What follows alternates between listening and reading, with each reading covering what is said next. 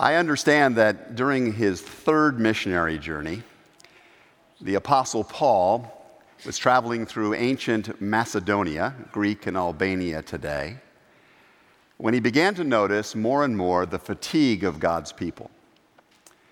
It seemed to be that the church was coming increasingly under fire. There was pressure upon people, the pressure just to live in the distinctive way that Jesus had called for was challenging enough, but now persecution was being added to the mix. And he wrote some very powerful words. In fact, we're going to be looking at the letter of Galatians in our real series coming up, but he said this in chapter 6 of that letter, and I want to just pull out this verse. Let's not become weary in doing good, for at the proper time, we will reap a harvest if we don't give up. Let's not grow weary in doing good. For at the proper time, we will reap a harvest if we don't give up. Therefore, as we have the opportunity, let's do good to all people, and especially to those who belong to the family of believers. This is the word of the Lord. Thanks be to God. And now, Lord God, may the words of my mouth and the meditations of our hearts be pleasing in your sight, you who are our rock and our Redeemer. Amen.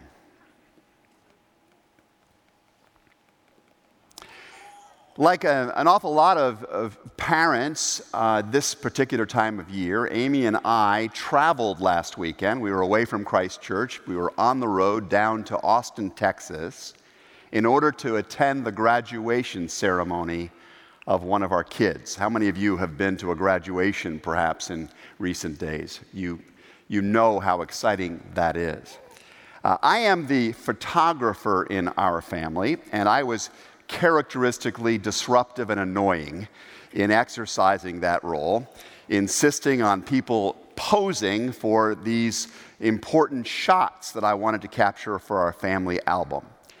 But I took one picture that was entirely unposed and will rank among my favorites in the family album, and it was this one that you can see right here on the screen.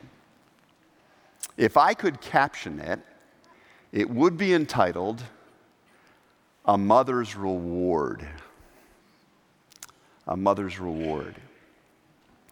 My wife has been the hero of our family's life. She's chosen not to try to become the hero of Christ Church's life. She has chosen to invest herself really heavily in our family. I know that I have played some part in helping our boys grow up into being the kind of young adults that they are today, but truthfully, Amy has invested in our kids at a whole different kind of level. She has loved them and encouraged them from her breast to her knee. She has made a point of establishing predictable daily rhythms for our kids and fighting for those, to preserve those when it was hard, in order to give them a stable structure in which to grow up in life. She has read more books and done more Legos and sponsored more Nerf and water pistol fights than I can even count. And when I was often occupied with trying to serve our church family, Amy was there serving our home family, and she was the one who, more often than not, who brought them to church and got them involved in Sunday school and made sure that they were there in the student ministries and youth activities of our church. She was the one who prepared the Christmas stockings and organized and moderated the Easter egg hunt when I was over at the church building. She wore out tires driving our boys to sporting activities and tutoring appointments and to music lessons. And to use an agricultural metaphor, if I was the guy who got his name over the gate of the Meyer family farm, my wife was the lead farmer. She was the lead investor in this important work. And she watered and sowed into and fertilized our kids' lives in a very amazing way. As for any mother, I suppose, this was hard and unpredictable work. In various seasons of our family journey, all three of our kids crashed dramatically. They crashed academically, they became angry and sullen, they drifted away from the faith for a time, and like their father in his youth, they displayed considerable hygiene deficiencies in moments. They played loose with the truth. They experimented with dangerous things. They got into trouble with the law, every one of them, at some point. And in the darkest moments, you could understand why Amy would wonder, as did I, what's going to be the fruit of all this?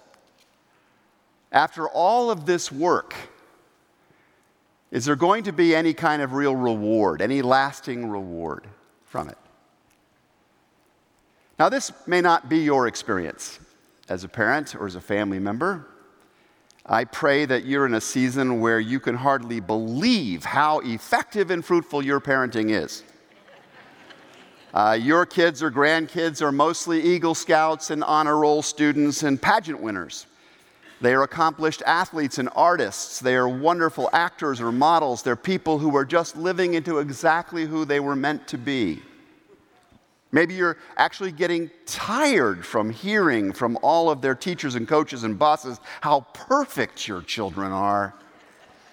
You're inspired by how they love Jesus and are drawing so many of their friends toward the faith. They are overwhelming you with Mother's Day presents. You are embarrassed by all those effusive things they're saying on those cards. Maybe that's you. But maybe it's not entirely you. It could be that you have many happy moments to draw upon, that you have so many clear wins along the way. But like in my family, you've also had long periods of parenthood where you felt like you were constantly sowing seeds and you were wearing yourself out weeding and hoeing, and you were not sure entirely what was really coming up from the ground or if it would last. There are moms who work extremely hard, but whose kids disappoint them or drift from them or reject them altogether.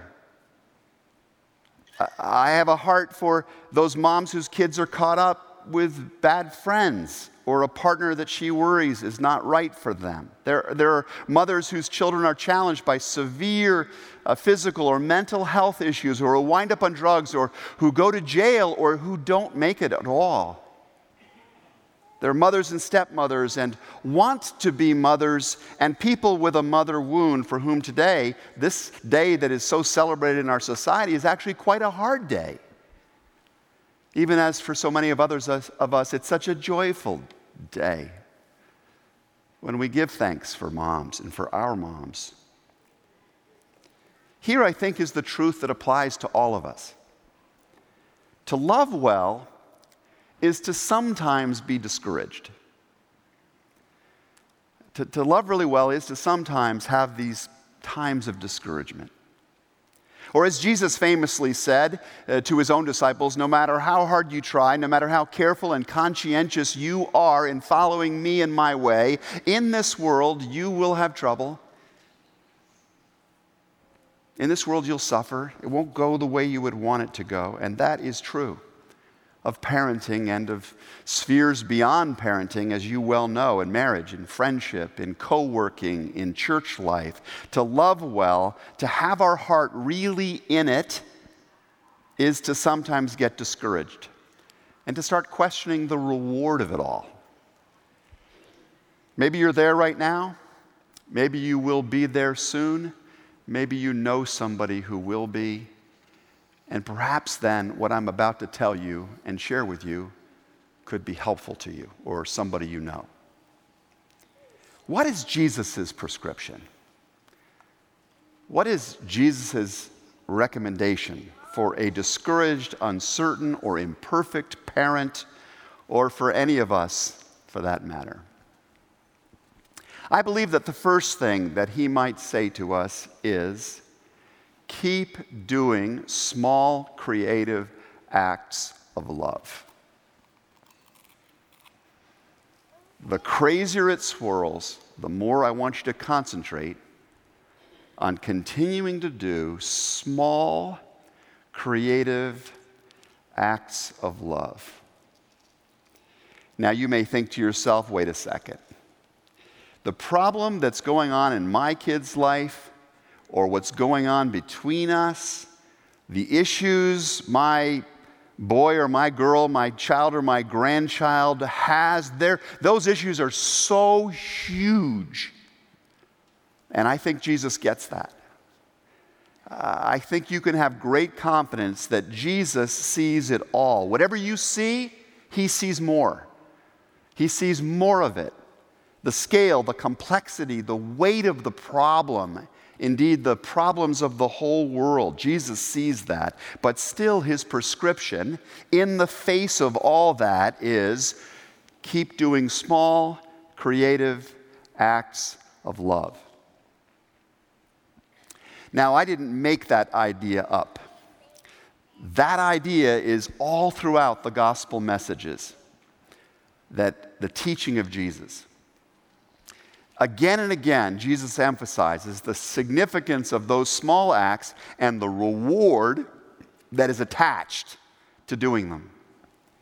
In Matthew chapter 10, for example, Jesus says, if anyone gives even a cup of cold water to one of these little ones who is my disciple, truly I tell you, that person will certainly not lose their reward. Mothers, how many of you have ever, or grandmothers, how many of you have ever given a cup of cold water to a child? Later on in Matthew chapter 25, Jesus lists 5 additional creative acts to which he also promises a reward to the doer. Those acts are feeding someone, clothing someone, welcoming somebody to come in from the outside, nursing someone when they are sick, and visiting someone when they are imprisoned, when they're in some form of timeout. Think about that list. How many moms or grandmothers have ever done acts like that? How much do you think those acts, those little acts, actually mattered? Please hear me when I say this.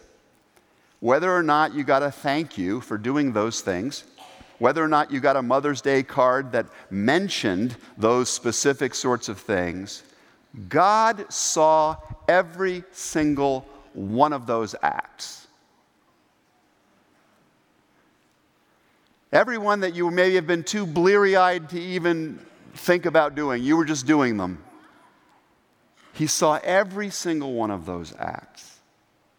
And Jesus specifically says in Matthew 25 and verse 40, truly I tell you, whatever you did for one of these least of my brothers and sisters, you did for me. It was like you were quenching my thirst and my hunger and my need for clothing and my need for nurture and my need for visit and my need for welcome. When you did those little acts of love, you were serving me. You were right in line with what I long for. And there is a reward for this. Jesus goes on and makes that very clear in his teaching. At the close of this teaching, when you do these small creative acts of love, you enter into eternal life, said Jesus. The reward of this is you enter into eternal life. Now, I need to qualify that because there's a fair amount of confusion in the modern day Christian world about what Jesus meant when he talked about eternal life. A lot of us have been taught to think of eternal life as almost exclusively about a superabundance of time, a life that goes on forever. The thought that we have absorbed is that if we do enough acts of love, enough acts of virtue, the reward is that we get to live forever.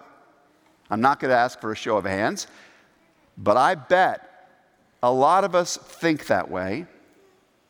We have bought into this particular idea. My study of the New Testament, however, convinces me that everlasting life is not the ultimate reward for our good deeds. It's not. We can receive everlasting life by putting our trust in Christ's great deed upon the cross. That is a reward that comes not from our righteousness, but from His. But when Jesus spoke of the eternal life that we can enter into when we do good deeds, He was talking not about a quantity of time so much as a quality of being. That's the reward. The greatest reward that a mother gets, or in fact any of us can get, from doing small acts of creative love is that our being is improved by those acts. That whether we see the fruit in our kids' lives or not, by doing these acts, the reward is we become more like Jesus Himself, who was constantly doing these things. We become more like God Himself. We align ourselves further with the character of God and of His coming kingdom in these simple acts of creative love. And so when she waters and feeds and clothes and welcomes and nurtures and visits the least or the little ones around her, a mother's reward greater than any Mother's Day card, greater than any spa certificate, is that she is serving Jesus. She is becoming more like Jesus. She is bringing forth the kingdom of Jesus into this world in a tangible way. And that's a glorious reward. So I would just say, moms and grandmothers and mentors of many kinds, whether or not human beings see it, whether or not other people celebrate it, when you stop to pray for a child, when you write them a note of encouragement about what you see in them, when you speak a word of challenging truth that helps your child face something about themselves that needs to be faced in order for them to become what they could be, you are entering and you are expressing that quality of love that eternity is all about. No reward is more valuable than this, to have Jesus smiling at you and God saying, yes, you are indeed my daughter. You have a heart after my heart. You're bringing forth my kingdom. When I think back upon it, I think that my own mother was often eclipsed by my dear father. I mean no criticism of my dad here, especially since I think he might be tuning in this morning at this hour. I don't mean that. My dad was a charismatic public figure, and my mom was a quieter, lower wattage kind of light, but equally illuminating. My mother's light lay not in the immensity of space she filled, but in the intensity of the space on which she focused. You see the difference? This is where my mom's light really shone in a laser-like way, usually on the person right in front of her. I'll ever be grateful that my dad taught me how to honor and to help public institutions. but I will always be so grateful that I know how to honor and to help particular individuals because of my mom. And every time I pray with someone in a time of turmoil, or I stand by the graveside with a family, or I talk with a skeptic about the mystery of God, it's my mom's gifts that I'm channeling. I know they are. She was and is still, by God's grace, somebody who showed me what it means to do small, creative acts of love that mediate the reality of the eternal kingdom of God. And my question to you this morning is, what have you learned from your mother and from your father about the character of the kingdom and of the Christ? And what can you, as a mom or a dad or a mentor of some other kind, do to help other people enter into an experience of that glorious kingdom?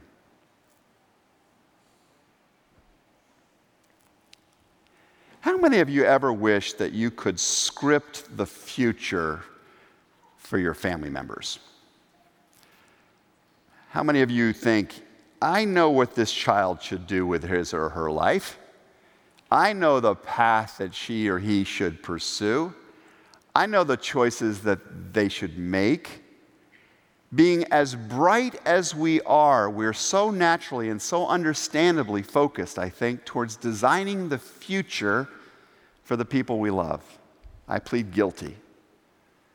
I want my child, I want my community, I want my church, I want my country to be like this. I often have thoughts like that.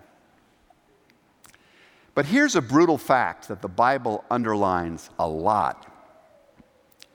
Only God knows what will be. I can't remember the verse, but somewhere Jesus comments that don't go around saying, I'm going to do this tomorrow, I'm going to do that, and I'm going to do this. And that's great that you've got a sense of purpose, but you do not know what will be. Only God knows what will be. So approach the future with humility, Jesus was saying to the people he spoke to that day. Abraham did not anticipate that he would be called to sacrifice Isaac.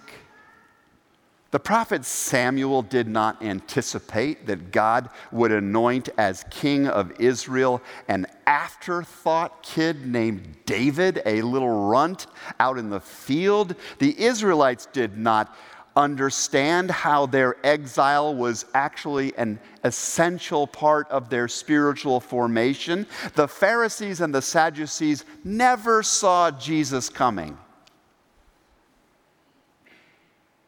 Couldn't even recognize the Messiah in front of them.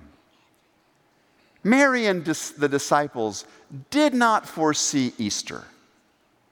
The first disciples had no idea that Jesus' earthly departure was a good thing, that it would lead to the era and the age of the Holy Spirit and the alteration of history that followed from that.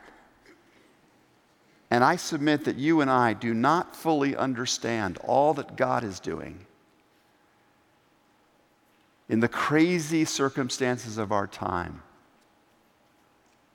or in the not what I would choose circumstances of our family's life. 1 Corinthians 2 and verse 9 reads, "No eye has seen, no ear has heard, no human mind has conceived the things that God has prepared for those who love him." God's purposes are inscrutable, but they are also unstoppable.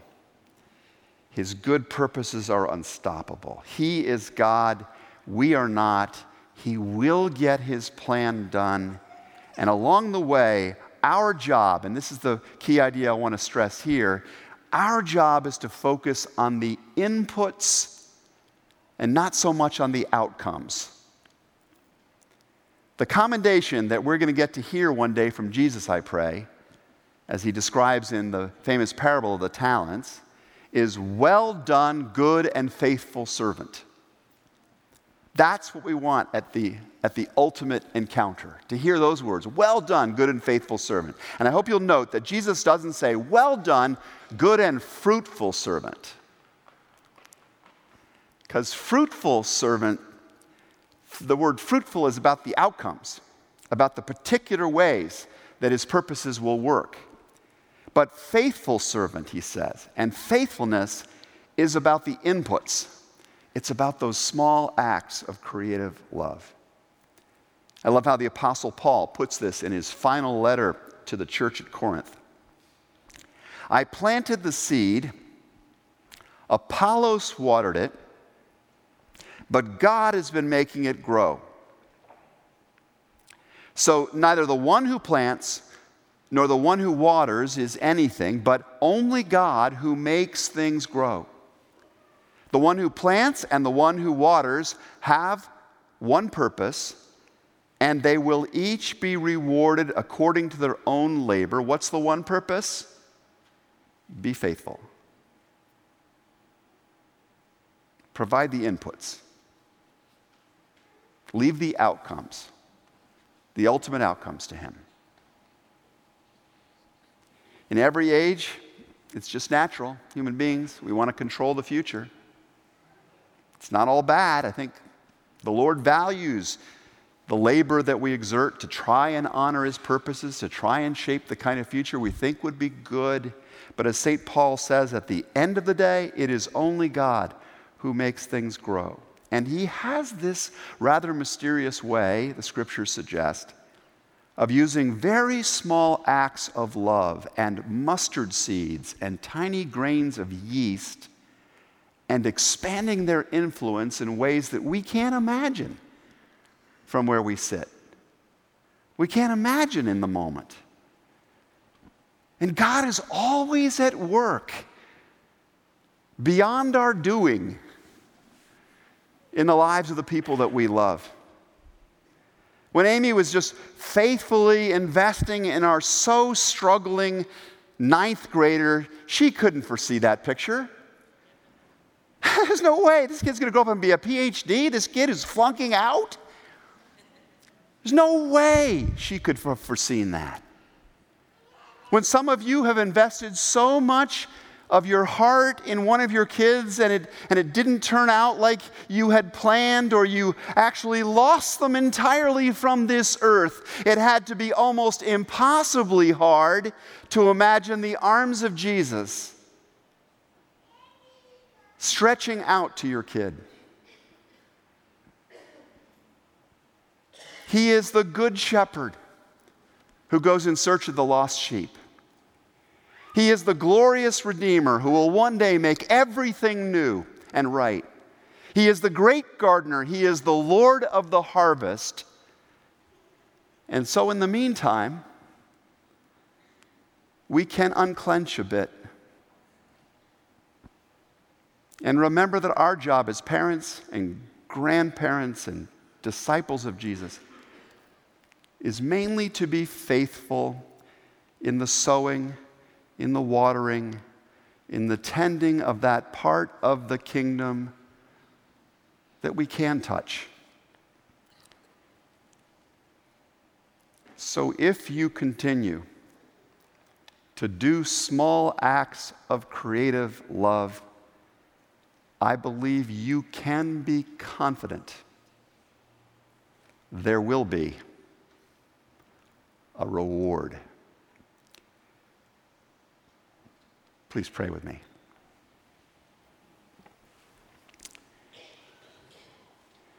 O God of love and wisdom, your scriptures tell us that as a mother comforts her children, so shall you come alongside of your people with strength.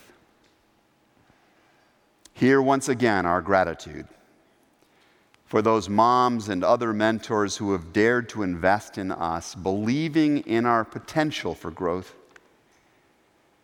And as your servant Paul encouraged the church of Galatia long ago, keep us from becoming weary in doing good, trusting that by your grace at the proper time, we will see a harvest if we do not give up. In the name of Jesus, we live and pray, saying together, Amen.